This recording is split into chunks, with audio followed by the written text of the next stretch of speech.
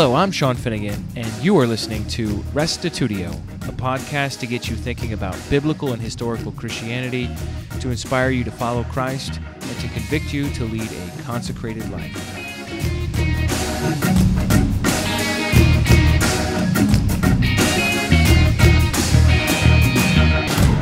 In previous lectures, we've looked at what the kingdom of God is, from Genesis and Revelation, from the covenants God made with Abraham and David, from what Isaiah and the other prophets said, and from what we see in the New Testament. Now today, we are looking at the question of how this kingdom preaches, how this kingdom relates to the gospel message.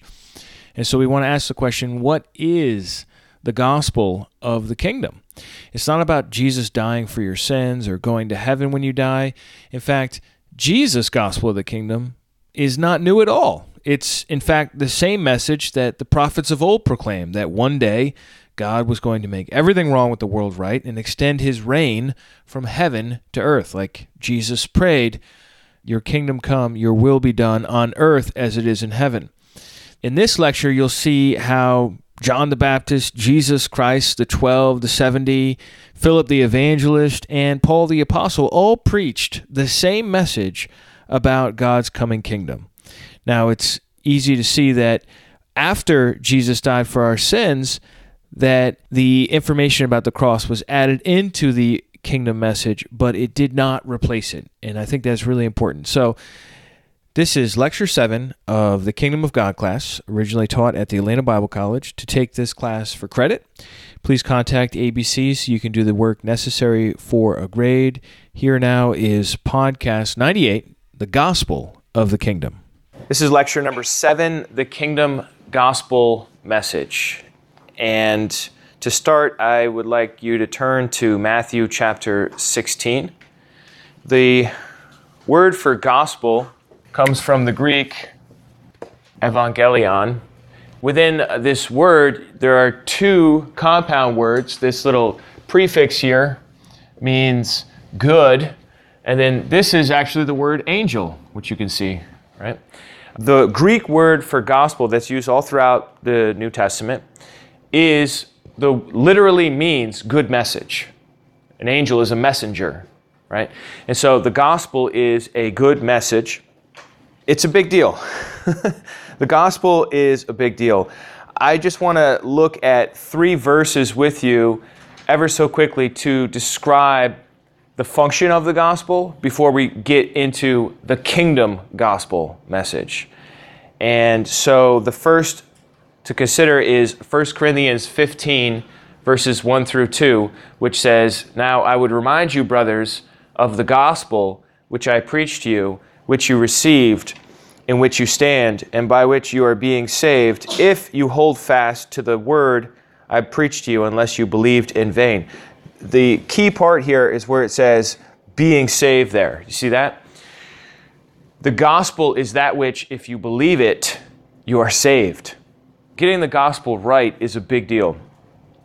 And you also see from this text that it's possible to believe the gospel and then have it do you no good. Presumably that's if you believed it and then you fell away from the faith later, or you refused to live in accordance with the gospel message. But once again, the gospel I preached to you, which you received, in which you stand, and by which you are being saved. So the gospel is that which enables you to be saved in a continuous sense. Another text, the second of 3 here, is 2 Timothy 1:10, which says, "And which now has been manifested through the appearing of our Savior, Christ Jesus, who abolished death and brought life and immortality to light through the gospel." So, the gospel abolishes death. That's a big deal. It's the pill of immortality. I like that. That's an Anthony Buzzardism. The pill of immortality, right? It's like medicine you take that makes it so you live forever. And then the third text is Romans 1:16, which says, "For I am not ashamed of the gospel, for it is," here's the big part, "the power of God for salvation for everyone who believes, to the Jew first and then to the Greek," right? So, according to the Apostle Paul, in the gospel, is the power of God for salvation. So getting the gospel right is huge. Because believing in the gospel results in salvation, getting the gospel right is absolutely paramount. Any questions on that? Does that make sense? Is this like very basic? Yeah, okay. I didn't know this. I didn't know what the gospel was. I had heard parts about the gospel growing up, but I just didn't use that terminology. For me, gospel was something that's true, or gospel was an account of the life of Jesus, like Matthew, Mark, Luke, and John. I think a lot of people think gospel is doctrine. Or gospel means doctrine, or gospel is a kind of music. What the Bible defines as the gospel is the message preached that, if believed, results in salvation. I mean, it's a very narrow definition. And I'm not saying that's the only definition that we find in the Bible, but that's definitely the predominant definition we find in the Bible.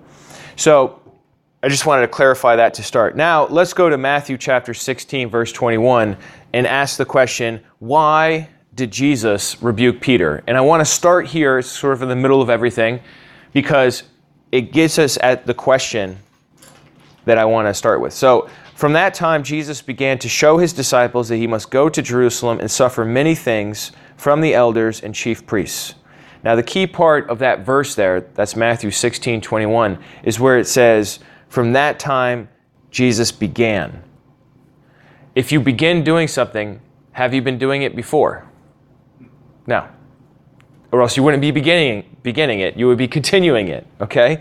So Jesus begins at that time, at the time of where we are in the life of Jesus in Matthew chapter 16, right? Does anybody know what happens in Matthew chapter 1? Jesus is born, right? So Matthew chapter 1, Jesus is born. Chapter 4, he's tempted in the wilderness, right? He begins his ministry in chapter 4. Chapter 5, 6, and 7 is the Sermon on the Mount. 8 covers a lot of his miracles, and so on. 9 talks about his ministry, and right up to 15. Now in chapter 16, way later, Jesus begins to tell them about how he's going to die. He says that he's going to go to Jerusalem, suffer many things, be killed, and on the third day be raised. This is the first time he talks about suffering, dying, and being raised from the dead. Chapter 16. That's a very late time, if you think about it, to start telling the disciples, hey guys, this is the plan. And here's what's even better and emphasizes this point more. Verse 22, and Peter took him aside and began to rebuke him, saying, far be it from you, Lord, this shall never happen to you. So what happens here is Peter is so thrown off balance by Jesus saying he's going to suffer and die and be raised from the dead. He's so confused and so disturbed by that information that, can you even imagine it? Peter rebukes Jesus. Peter sets Jesus straight. Peter says to the master, to the rabbi, to the one he's been following all around, I think you got this wrong, Jesus. This will never happen to you. Far be it from you. Peter's a tough guy. Peter's like, they try to take you, they got to go through me first, right? That's a little New York for you. All right, so verse 23, but he turned and said to Peter, get behind me, Satan, for you are a hindrance to me, for you are not setting your mind on the things of God, but on the things of man. So why in the world did Jesus rebuke Peter? He rebuked him because Peter was standing in the way of what Jesus was telling him was going to happen about his suffering and his death and his resurrection. Okay? Peter was standing in the way of the plan of salvation. Now, of course, Peter didn't realize that yet, but that's exactly my point. If Jesus didn't talk about his crucifixion prior to Matthew 16, then what in the world was he preaching for the last 15 chapters? Because we do know Jesus was preaching. We do know he was going from town to town. When he first brings up his suffering, his death, his resurrection, they're outraged. So I love starting with this place, and I got this from Anthony Buzzard, who is really the master of presenting this topic. Matthew 16:21. It's just a great place to start because it really gets people thinking, I guess Jesus wasn't preaching about the cross for the first 15 chapters if in chapter 16, when he brings up the subject for the first time, everybody freaks out. And it says from that time he began, right? So what do we want to do? Let's take a look at John the Baptist. Go over to Matthew chapter 3, if you would. Matthew chapter 3. We're going to do a little business in Matthew. I think a lot of this talk is important because a lot of people, the idea of the gospel is the death and resurrection of Jesus. Right. The standard definition of the gospel in Christianity today is the death and resurrection of Jesus. Usually not even the resurrection, to be honest. It's just the cross. It gets reduced to just the cross. Jesus died for your sins. Simple as that. Or if you want to be very specific about it, some people will say he died as a substitute for your sins or something like that. But the gospel is so much bigger than that and so much richer than that, as we're about to see. Matthew chapter 3, verse 1. In those days, John the Baptist came preaching in the wilderness of Judea, "Repent, for the kingdom of heaven is at hand." Now, as you recall, the kingdom of heaven is just Matthew's way of saying what? Kingdom of God. And we had that from that verse in Daniel 2:44. In the days of those kings, the God of heaven will set up a kingdom. So you have the idea of the kingdom of God or kingdom of heaven. We also have in Matthew other instances where he substitutes heaven for God. For example, the prodigal son. When he is preparing his speech to come home, he says, "I've sinned against heaven and in your sight." Well, what do you mean? You sinned against the sky? No, he means God. You see, actually, that's in Luke, but that's another example of this same custom of substituting heaven for God. And that's something that they would do. So it's not a kingdom in heaven, but a kingdom of God that is from heaven, as we'll see. The question is, what did Jesus preach? We just saw in Matthew chapter 3, right, that John came on the scene, and Matthew summarizes his message with the words, "Repent, for the kingdom of heaven is at hand." Then when we get to Jesus, for example, in Mark chapter 1, verse 14, you want to go ahead and write this down under the heading, "Jesus preached the kingdom." In Mark 1:14, we read, "Now after John was arrested, Jesus came into Galilee proclaiming the gospel of God." So we have John the Baptist going before Jesus, preparing the way. What is John the Baptist preaching? Repent, the kingdom of heaven is at hand. Jesus comes on the scene after John's arrested. Jesus begins his ministry. And, well, there's a little overlap there, but Jesus comes to Galilee and begins his ministry in earnest after John was arrested, proclaiming the gospel of God and saying, what is Jesus saying? "The time is fulfilled, the kingdom of God is at hand, repent and believe in the gospel." Boy, that sounds just like John, doesn't it? It sounds just like John. So Jesus is also preaching the kingdom, and he's saying that we should repent in light of it. Matthew 4:17, from that time, Jesus began to preach, saying, "Repent, the kingdom of heaven is at hand." And then again in verse 23, you can see that right here. "And he went throughout all Galilee, teaching in their synagogues and proclaiming the gospel of the kingdom, and healing every disease and every affliction among the people." And then we get to chapter 9, 5 chapters later, and what does it say? It says almost exactly the same thing as 4:23. Jesus went through all the cities and villages, teaching in their synagogues and proclaiming the gospel of the kingdom and healing every disease and every affliction. Josiah's point before was that some people think the gospel is doctrine or the gospel is Christian living. I think this clears that up, right? Because it says these are the things Jesus was doing. He was teaching in their synagogues. I think of that, I mean, it's not a synagogue sermon, but like the Sermon on the Mount. That's what a teaching of Jesus sounds like. It's a lot about how to live. And then proclaiming the gospel of the kingdom. He has that separate from teaching. So you have general teaching about what God says, and then you have the gospel message, and then you have healing. Healing is different than preaching the gospel. Yeah, healing every disease and every affliction. I think Matthew 4:23 might have had another component. No, it basically says the same thing. So, I mean, what is Matthew telling us in the Gospel of Matthew? He's telling us that John the Baptist preached the kingdom, Jesus preached the kingdom, and we see it in Mark as well, and also in Luke 4:43. I'll just start in verse 42. "And when it was day, he departed and went into a desolate place, and the people sought him, and came to him and would have kept him from leaving them.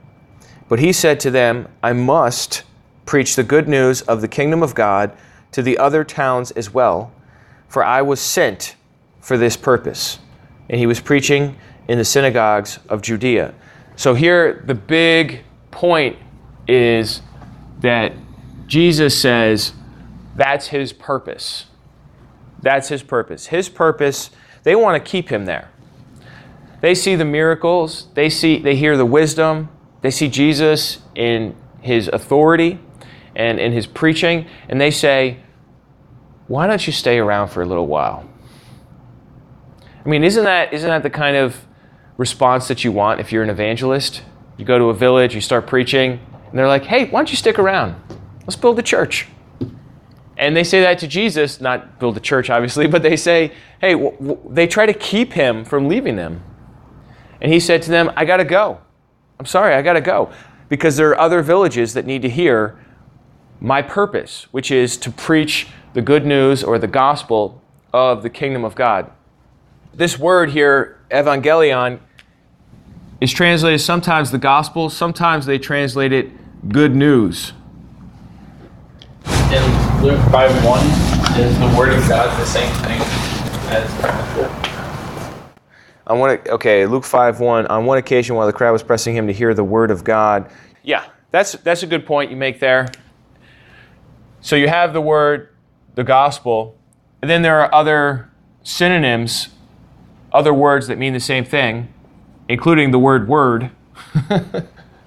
And you see that especially in Acts chapter 8. But yeah, even in Luke 5, that's a good tie-in there. They're pressing to hear the word of God. It's probably also the gospel message there. All right, and then Luke 8:1 is the last one under the heading, Jesus preached the gospel, or the kingdom as gospel.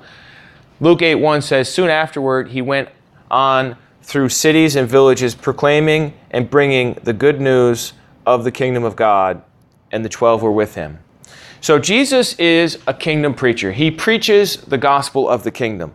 To many of you, I know this does not sound new or exciting, but let me tell you, this has huge ramifications, especially for Christianity today, which largely does not know about the kingdom, or if they do know about the kingdom, they reduce it to only being a present reality, and they ignore the fact that there's a future as well. And so we'll get to the implications after a little bit here.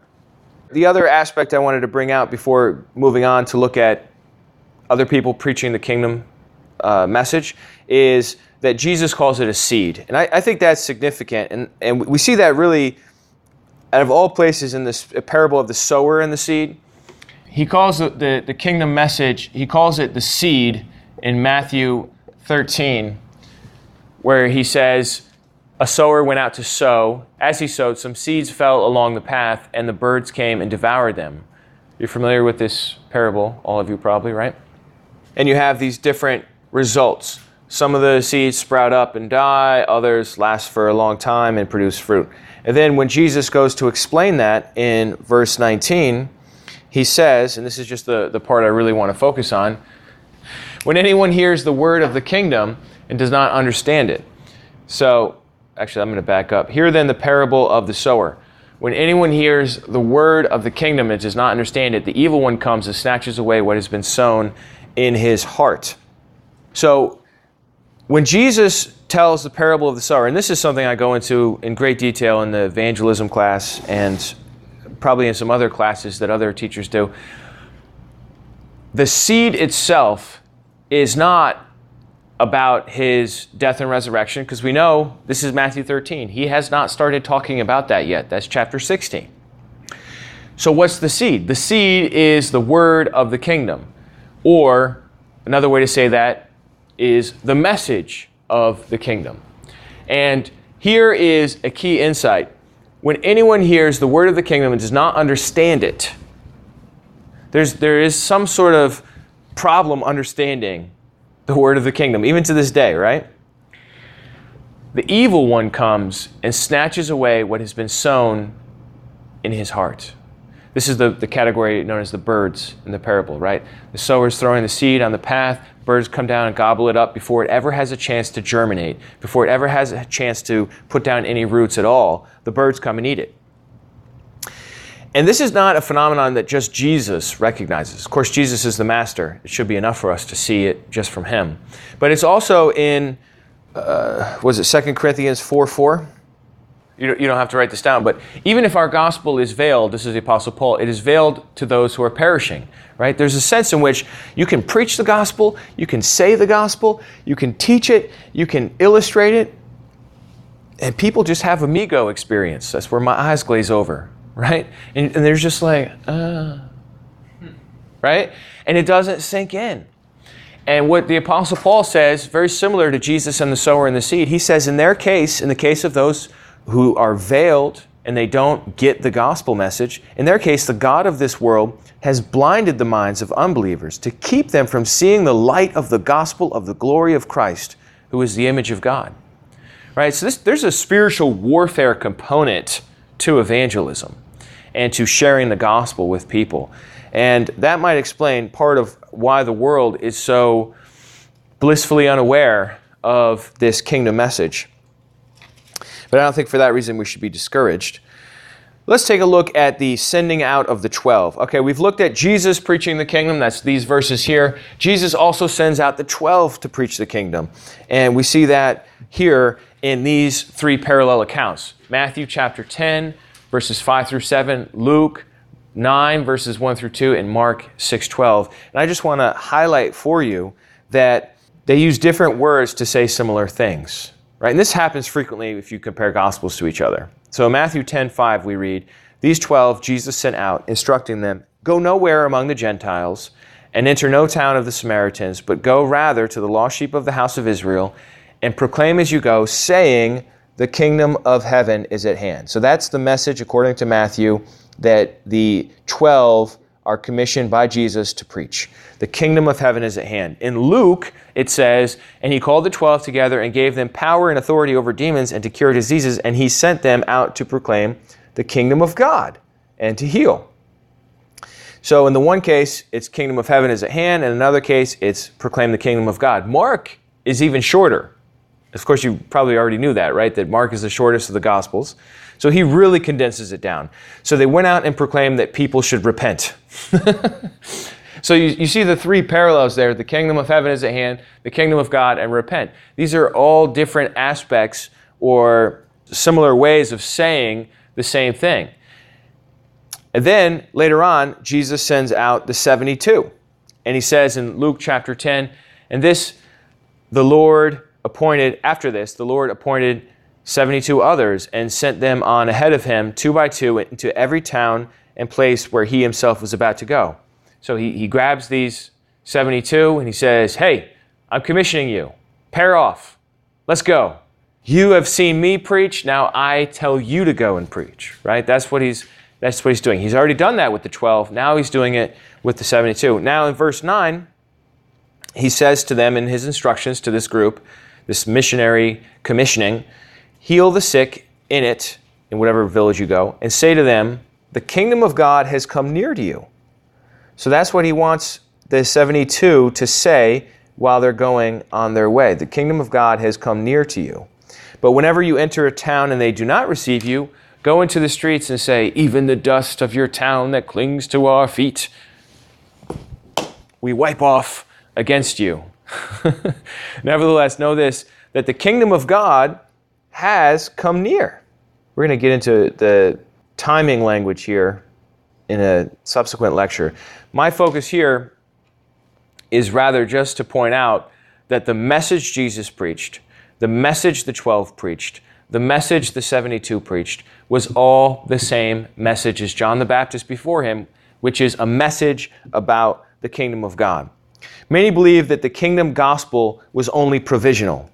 Many believe that the gospel of the kingdom was necessary for the lost sheep of the house of Israel, but after Jesus died, the message of the cross replaced the kingdom message. And look, the cross is awesome, is beautiful. We believe in it. It's part of the gospel, no question about it. But it doesn't replace the kingdom. It adds to the kingdom message, right? So you want to have both aspects and the resurrection of Jesus.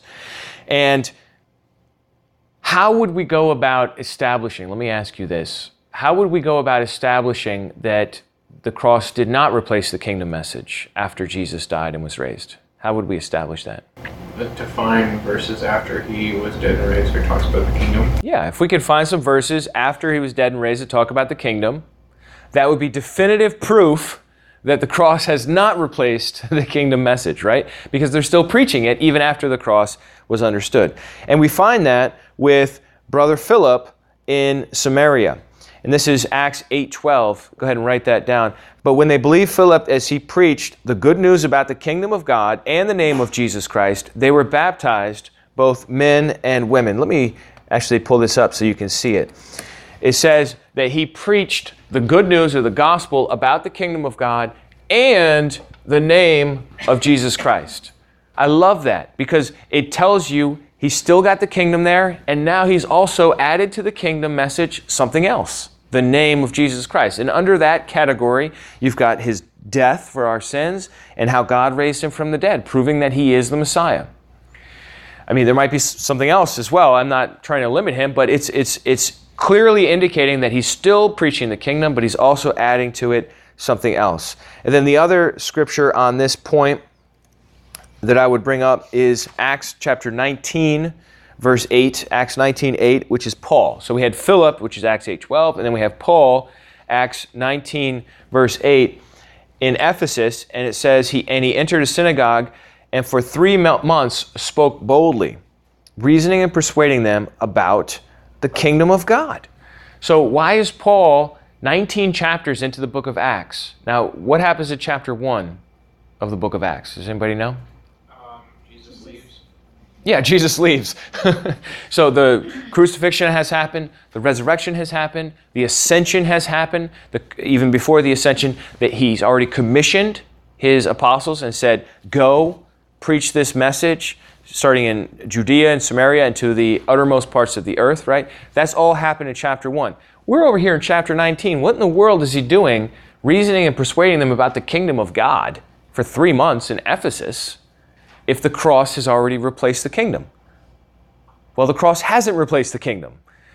He's still preaching the kingdom. So that's Acts 19:8. And then, all right, Acts 20, verse 24. This is a really good point that we see here.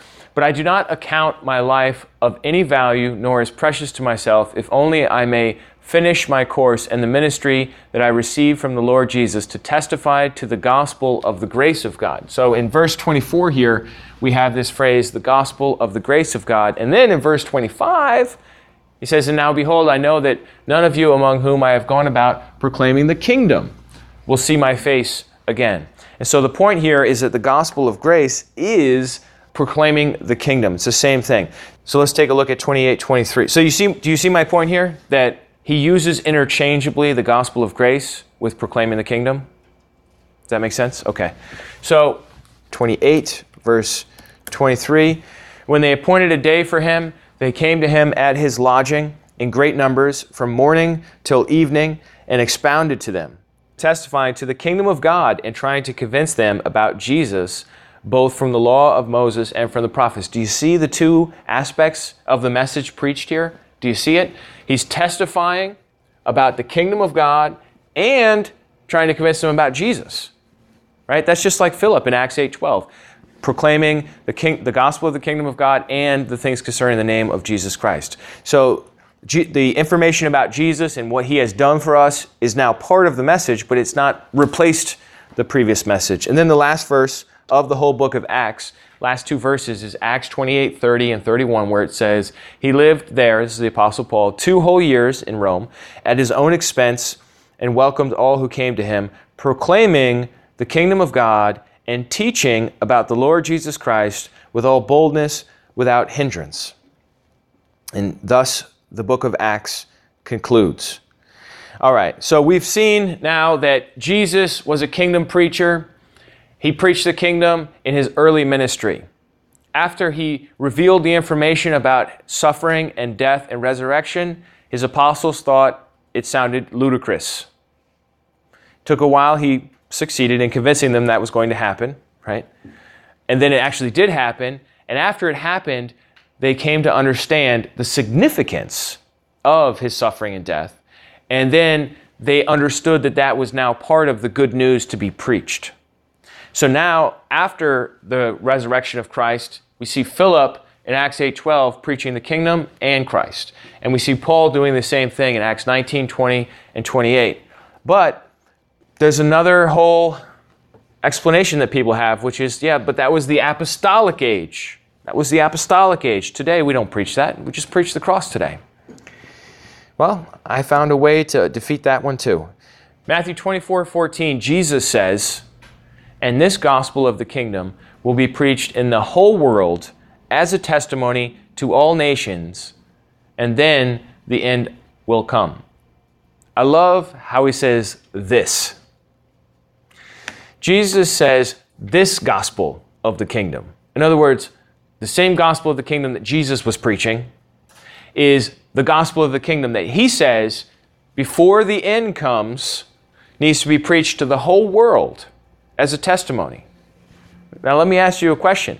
All these missionary agencies that are going around the world, apart from LHI, are they preaching the kingdom message? Not likely. Probably not, right? Probably mostly not. Probably mostly they're preaching something that looks like this tract right here, which says, after death, what? And it reads, how many times have you looked into a casket and seen the face of the deceased and listened to the following statements? He sure has suffered, but he's better off now. She's at peace, never to suffer anymore. Dear reader, if the deceased had accepted Christ as his Lord and Savior and had been born again, these are correct statements. However, if the deceased died in a lost spiritual condition, his troubles have just begun. The instant his soul leaves his body. Man, that sounds like yesterday. Who said that? Soul leaves his body. Plato. And the Egyptians and the Norse and the Taoists and the Hindus and the Buddhists. Actually, everybody but the Bible said that, right? But in particular, Plato makes a big point of the soul leaving the body, right? And yet here we have in a Christian tract, let's see, the Fellowship Tract League is the organization putting out this tract. This is tract number 102, and it's free. So you can write in and get it. It says at the bottom in the very small print, all tracts free as the Lord provides, not to be sold. Anyhow, this is a big time tract organization, and they're putting out these tracts all over the world, in the English-speaking world, and they're teaching that the instant his soul leaves his body, it goes directly to hell to burn forever and ever. That's a standard Christian teaching that these people are putting out. And then up here it says, perhaps someone looked at the face of this rich man, talking about the rich man and Lazarus. And then it goes on. Well, the part I really want to show you was on the back here. This is where they actually do the gospel presentation. That's the stuff they think that you have to believe in order to be saved. This is what they say. You are not promised another day on this earth. Tomorrow might be too late. Well, that's true. You never know, right? Now is the time to do something about your lost condition. For he saith, I have heard thee in a time accepted, and in the day of salvation I have succored thee. Behold, now is the accepted time. Behold, now is the day of salvation. Right now, while there is still life in your body, will you repent of your sins and call upon Jesus to come into your heart and save your soul? That if thou shalt confess with thy mouth the Lord Jesus, and shalt believe in thine heart that God hath raised him from the dead, thou shalt be saved. For whosoever shall call upon the name of the Lord shall be saved. But as many as received him, to them gave he power to become sons of God, even to them that believe on his name. The decision is yours. Where will your soul be when they are preaching your funeral? Your life might end before another hour passes, and your soul will be somewhere for eternity. I'm sure you've all seen this kind of language before, right? But it is rather shocking to see it, considering what we've been looking at about this kingdom. Will you receive Jesus Christ as your Lord and Savior and be confident of everlasting life in heaven? If you accept Jesus Christ as your Lord and Savior, please pray this prayer with all your heart. Dear God, I admit I am a sinner, going to hell. I know that I cannot save myself. I repent of my sins and put my faith in the blood that you shed for me It's confusing because he's talking to God, right? But on the cross, I mean, I can't theologically correct all the mistakes here. It would just take too long. They say, the blood that you shed for me on the cross to pay for all my sins. I now accept you as my Savior and trust you to take me to heaven. Nice. Thank you for saving me. Amen. Okay, so now it's not like I scoured the internet to find the one tract that had terrible theology. This was just the first one that I clicked on.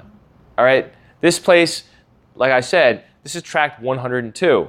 There are at least 101 others, and probably another 500 on top of that, with all sorts of different angles and cutesy little strategies to hook people, right? And look, I think tracts are just fine, right? I'm pro-tract. I've written tracts myself.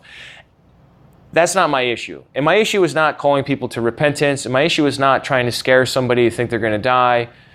It might be a little artificial in today's culture to say that, but whatever. That's not my issue. My issue is talking about souls being eternal, living in heaven or in hell forever, and especially in light of this lecture here, when they finally get to present the gospel message you have to believe in order to be saved, the gospel message to them is that Jesus shed his blood on the cross to pay for my sins. There is no resurrection and there is no kingdom. And they think Jesus is God, which is a whole nother subject, right? So when I said to you before, do you think missionary agencies around the world, Christian missionary agencies around the world are preaching the kingdom like Jesus said? Because that's what Jesus said. He said, this gospel of the kingdom will be preached. They're not preaching this gospel of the kingdom. We have a lot of work to do among people that claim to be Christian and among people that have never heard about it. Both. Right? Because they just don't know about the kingdom, or they think the kingdom is going to heaven. Both of those are not going to fly. However, ironically, a source as mainstream as dictionary.com gets it right. Amazing, right? You have all these, this is just dictionary.com for gospel. Teaching of Jesus, the story of Christ's life, that's like Matthew, Mark, Luke. Look down at number 6 here. Glad tidings, especially concerning salvation and the kingdom of God as announced to the world by Christ. Yes! Dictionary.com. But wait, it gets better. Merriam-Webster, definition 1A under gospel. The message concerning Christ, the kingdom of God, and salvation. Are you kidding me? Merriam-Webster.com knows more about the gospel message, which is probably some atheist organization, I don't know. But then the Christian Track League, whose job it is to preach the gospel to all the nations, it's just unbelievable, right? Every once in a while, I'll check again, because like dictionary definitions change over time. And then I see it again, and I'm yes, every time. The message concerning Christ, the kingdom of God, and salvation. All right. So, in conclusion, I want you to think of the gospel as a fork, okay? A lot of forks have 4 tines, but this fork has 3 tines on it. Those are this is the little pointy things.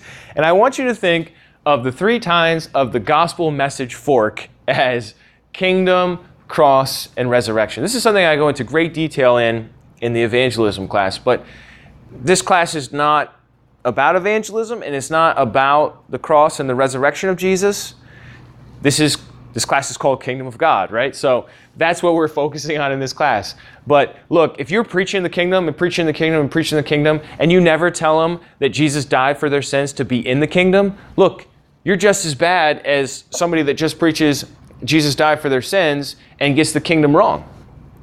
You know what I mean? We don't want to be so kingdom focused that we lose the cross. The cross is important, right? And the cross is literally meaningless without the resurrection. Because the Romans crucified lots of people, even the same day as Jesus. Even at the same place as Jesus, they crucified other people.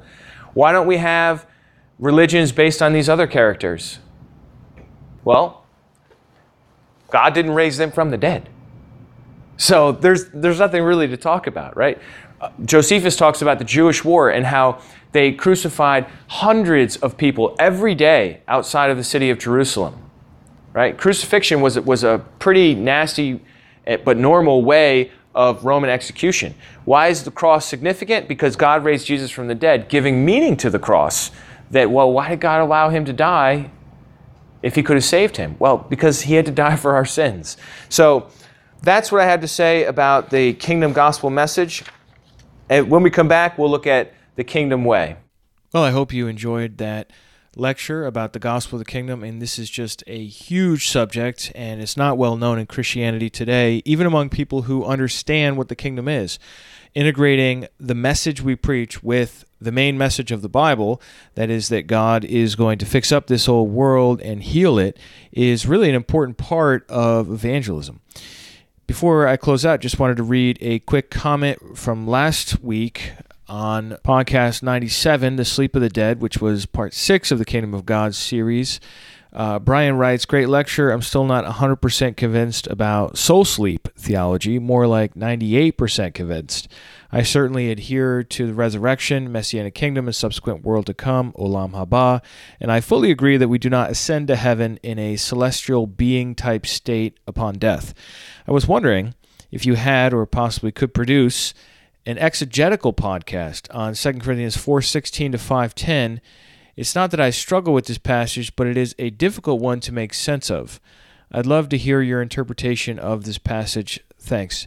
Hey, Brian, I'll certainly take that under consideration. I have done work on that in the past, and I commented back on this with some links. So if any of you are likewise interested in working on 2 Corinthians 5, I put a number of links. One is to an interview I did with David Burge, now deceased, but he was the leading conditional immortality expert in New Zealand some time ago, and his website is still very much active, afterlife.co.nz. And I interviewed him and basically peppered him with every difficult conditional immortality text I could think of. And you can access that on truthmattersradio.com, or if you want to just look it up on your phone or your tablet, just type in my name, Sean Finnegan, or Truth Matters, and you can find, or David Burge, Burge, and you can find that episode, and he does a great job explaining it. Also, I did a video many years ago on 2 Corinthians 5:8, and it's like 20 minutes long. I put a link to it in my comment on podcast 97.